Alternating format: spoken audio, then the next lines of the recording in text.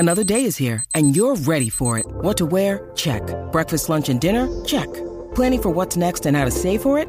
That's where Bank of America can help. For your financial to-dos, Bank of America has experts ready to help get you closer to your goals. Get started at one of our local financial centers or 24/7 in our mobile banking app. Find a location near you at bankofamerica.com/talktous. What would you like the power to do? Mobile banking requires downloading the app and is only available for select devices. Message and data rates may apply. Bank of America N.A., member FDIC. Welcome to the serialized audiobook of Title Fight, Season 2 of the Galactic Football League series. Written and performed by Scott Sigler. Title Fight is also available as an ebook and as an ad-free, unabridged audiobook. For links to purchase any version, visit scottsigler.com/titlefight.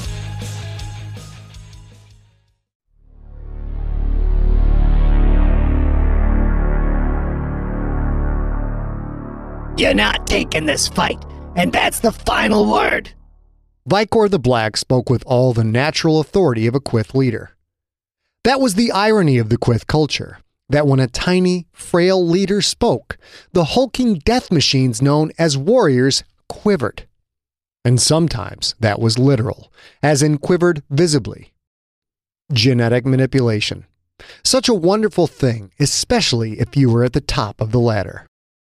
To English-speaking ears, the Jim's real name was a string of gibberish that loosely translated to Black Power.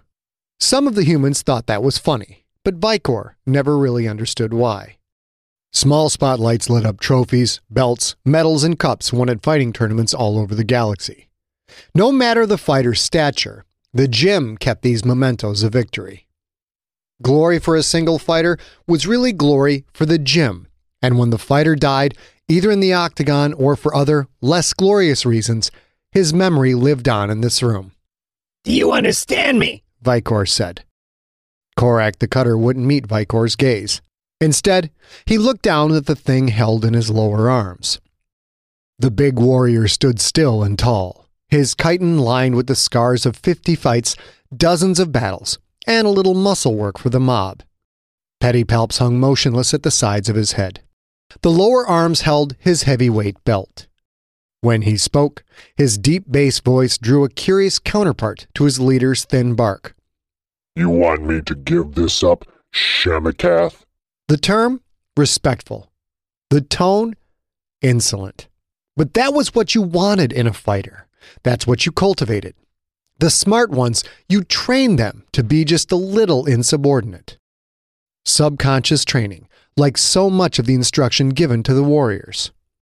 Most of the brutish creatures, you wanted them to blindly follow orders. Warriors are expendable after all. They are soldiers, born to fight, born to die. While still in the egg sac, they hadn't been strong enough to stop their broodmate, the one that would be born a leader, from castrating them in a process as old as Quyth evolution itself. Some, however, weren't quite so subservient and showed leadership traits of their own. Maybe during that battle inside the egg sac, they hadn't lost by much. And that was good. The Quyth nation needed decision makers who could also fight on the front lines. Battlefield commanders, beings that could tear an arm off 1 second and make a spur-of-the-moment initiative call the next, send their company on the attack, or see a hopeless situation and rally into a defensive posture to conserve resources and mitigate loss. Quyth leaders had learned centuries ago that you couldn't make all military decisions from an armored bunker miles away from the action. Sometimes, the beings that did the killing had to make the call. Those were your sergeants, even some lieutenants, beings that had the hulking mass of a warrior but were almost smart enough to be a leader. Beings like Korak the Cutter. Those beings you trained to be a touch insubordinate, to allow them the illusion that they could think for themselves. You trained them that way, so when you told them they were a failure, they pressed on. So when you told them they had lost, they kept fighting. So when you told them it was over, they dug deep and persevered. But, unfortunately, when it really was over, these warrior leaders were the last to figure it out. Your time has come, Korek. You are undefeated. You retire undefeated. You retire a legend. You retire an icon for your species. Now Korek looked up, his softball-sized eyes showing a wash of colors that betrayed his emotion. The black of rage, the deep orange of betrayal, and a touch, just a touch, of the crimson that represented fear. I'm undefeated in record only, Korek said. The human called me out. Called me out. The phrase of an individual responding to another individual. A human phrase, a human sentiment. More of the cultural pollution brought through this constant mixing of the species. Quyth were hardwired to adapt to any environment, to take in all environmental factors and create constantly improving formulas for success. Their cultural adaptations were no different. The human cultures, driven by sports like MMA and rugby and the style of football known as American, those cultures had already shifted the Quyth outlook so much it was impossible to remember a time without them. Kyle, the heretic North, embodied those human cultures perhaps better than any single sentient. The first human who Quyth leaders and warriors alike actually rooted for.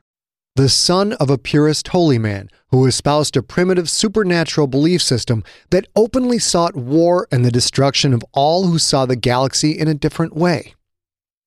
Kyle had abandoned that culture for a new one, for the code of the warrior, for the call of solo battle. When he had discovered that the person he was wasn't good enough to win, to become champion, he changed everything about himself. Attitude, style, his body, his thoughts. Other humans fought. Other humans modded up. Other humans won, but those sentients added layers to an existing core. That was merely adaptation. The heretic changed everything. The old sentient he had been was dead, and in his modded shell stood an entirely new being. Death and rebirth in the same body. The Quyth sensed that in Kyle, sensed his ability to abandon what was and force complete change. If there was an analogy for the Quyth culture, for the reason the Quyth continued to spread across the galaxy faster than any other race, that analogy was ironically a human, Kyle North.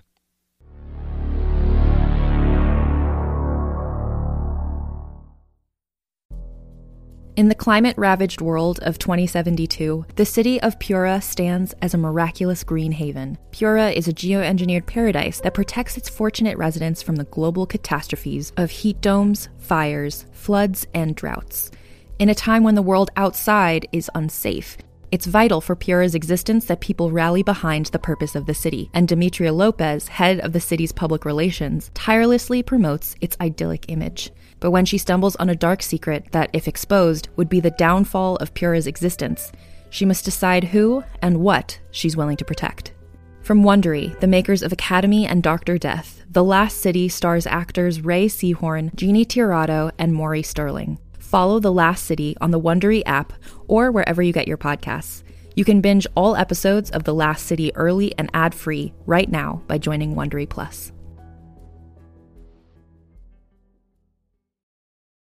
Hey there, this is Justin Bartha. I made a funny new podcast, King of the Egg Cream. It has the greatest cast in the history of podcasts with actors like Louis Black, I'm torn by my feelings for two women. Bobby Cannavale, You can eat it, or if someone hits you, you can put it on your cut. Melanie Linsky, I wonder what these marvelous things are that look just like boiled chicken feet. Jason Ritter, I can break things and pick locks and kill people. Michael Stuhlbarg, The whole point is to inspire people that they should make themselves better. Ari Grainer, No, don't whet its appetite. What are you, an idiot? me, Justin Bartha, That's not just any egg cream, that's a Lemke's special. and all narrated by the hilarious Richard Kind. This is the story of Harry Dalowitz and how he rose from nothing to become New York's King of the Egg Cream.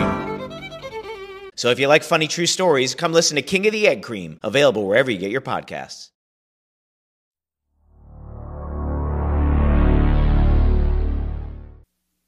Korak walked to the wall and hung his belt back on its lighted frame. If I retire now, I have a loss. The worst kind of loss. The loss of pride. Damn this stubborn warrior. It was time to stop. Time to rest. I will tell you when to be proud. Do you forget your place? Korak looked down at Vicor for a moment, then back at the belt. Red, white, and blue ribbon material held up the gleaming platinum oval decorated in its center with diamond letters that spelled out IFA. Hammered and tooled letters around the oval's top curve spelled out Intergalactic Fighting Association, and along the bottom curve, Heavyweight Champion. The small spotlights reflected off the thousands of diamond facets, those same sharp, small reflections playing off Korak's cornea. If he wants the belt, then he has to take it. Take it from me. Vicor had to control the situation, and fast. Korak was the greatest of all time, but that time had passed. Nothing but experience, a cheap shot, and some luck brought him the win against Mark the Mangler Wheeler. If the fight had been decided on pure skill and strength, if it had been a fair fight, Wheeler would now be the champ. And for all of Wheeler's speed and skill and strength, he wouldn't last a single round against the heretic. You've got 46 wins and 0 losses, Vicor said. The greatest record in the history of the IFA, in the history of interspecies fighting. You will retire and do so now. You will leave the sport with honor, bringing honor upon this gym. That is what you will do. Korak took another step toward the belt, his left pedipalp reaching out to stroke the red, white, and blue band. And then what? What do I do then, Shamakath? You can help me train others. What a stupid question. Beings would pay everything they had to train under Vicor the Black and his greatest warrior, Korak the Cutter. Korak's life would be a life of pride, of making new fighters, of watching them embrace the battle. I am not a trainer, Korak said. It has to end sometime. Nobody fights forever. Korak nodded. Another maddeningly human trait. That's right. Some warriors give it all, like Brokaw the Razor Barbed. Brokaw died, you idiot! I don't... Vicor stopped, the words trailing off. I don't want you to die, he had almost said. And that was ridiculous. Why would he say that to a lowly warrior? This wasn't about emotions for a lesser being. This was about business. Korak the Cutter, alive, was worth far more to Black Power than Korak the Cutter, dead. This warrior was not obeying, and Vicor the Black had had enough. Do you know why Brokaw died? Korak said nothing. You already know. You were at the fight. Because your limited intellect is clearly offline, I will say it out loud to make sure there's no confusion. Brokaw the Razor Barb died because he shouldn't have been in the ring with Kyle North. The heretic is just a human. I will not back down from a human. I will not shame my species like that. The heretic isn't just a human. He is the best. Do you hear me? The best. Do I need to run a holo of the Brokaw fight for you? Brokaw was old. You are old. No, that's not... Enough! You are not the fighter you once were, and even in your prime... The words slipped out before Vicor could control them. This fool of a warrior had enraged him, made him lose his temper. Korak looked away from the belt, the tiny diamond reflections sliding left along the curve of his cornea until they vanished. The champion stared down at Vicor. Shamakath, are you saying that even in my prime, I could not have beaten this human? Vicor started to speak, then stopped. It was too late. He knew it. The warrior's game was the fight, the battle, the physical realm.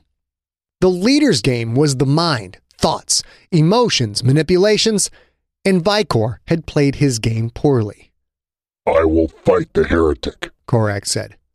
Train me for this fight, this last fight. No, I forbid it. You will not fight him. You will not fight again. You will join me in my gym, and that is final. I will fight. You will not fight. I am your Shamakath. Korak reached out his left middle arm.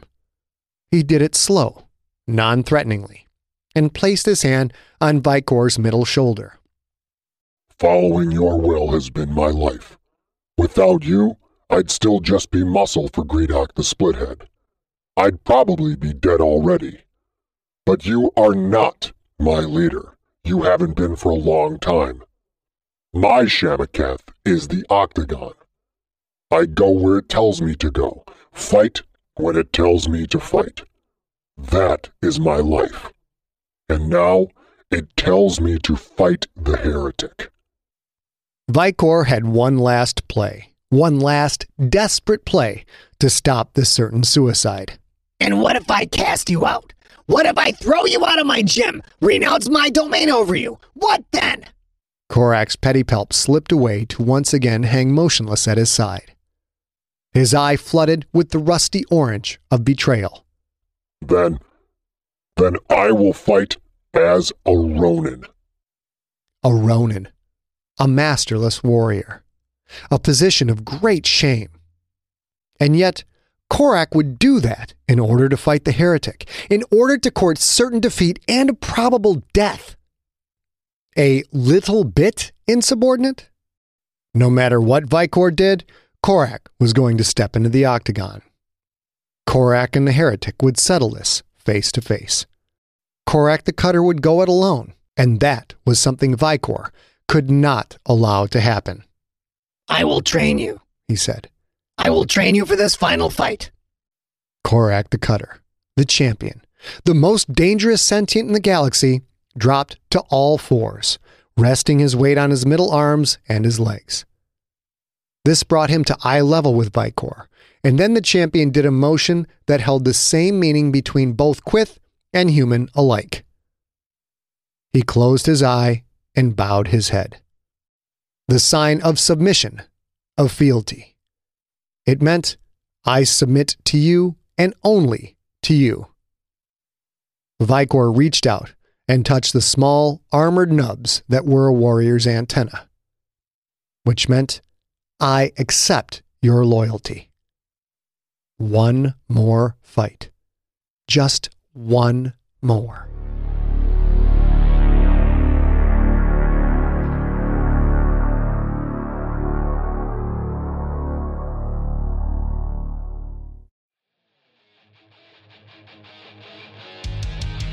You have been listening to Title Fight, Season 2 of the Galactic Football League series.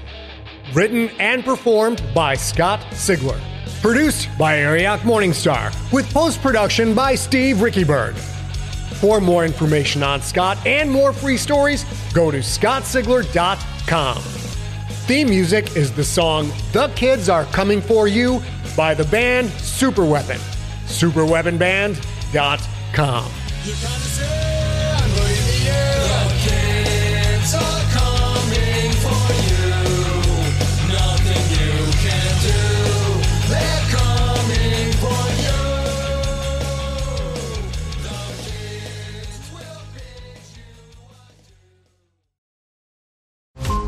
Every 5 minutes, a transplant candidate dies while waiting for a compatible heart, liver, or kidney. Imagine a technology that could provide those life-saving transplant organs for a high price, and imagine what a company would do to monopolize that technology. On a remote island in Lake Superior, a team of geneticists unlocks this holy grail of medicine by reverse engineering the genomes of all mammals, creating an animal with organs perfectly suitable for human transplantation. They envisioned a docile herd animal, but one team member had another, darker vision. This ancestor is anything but docile.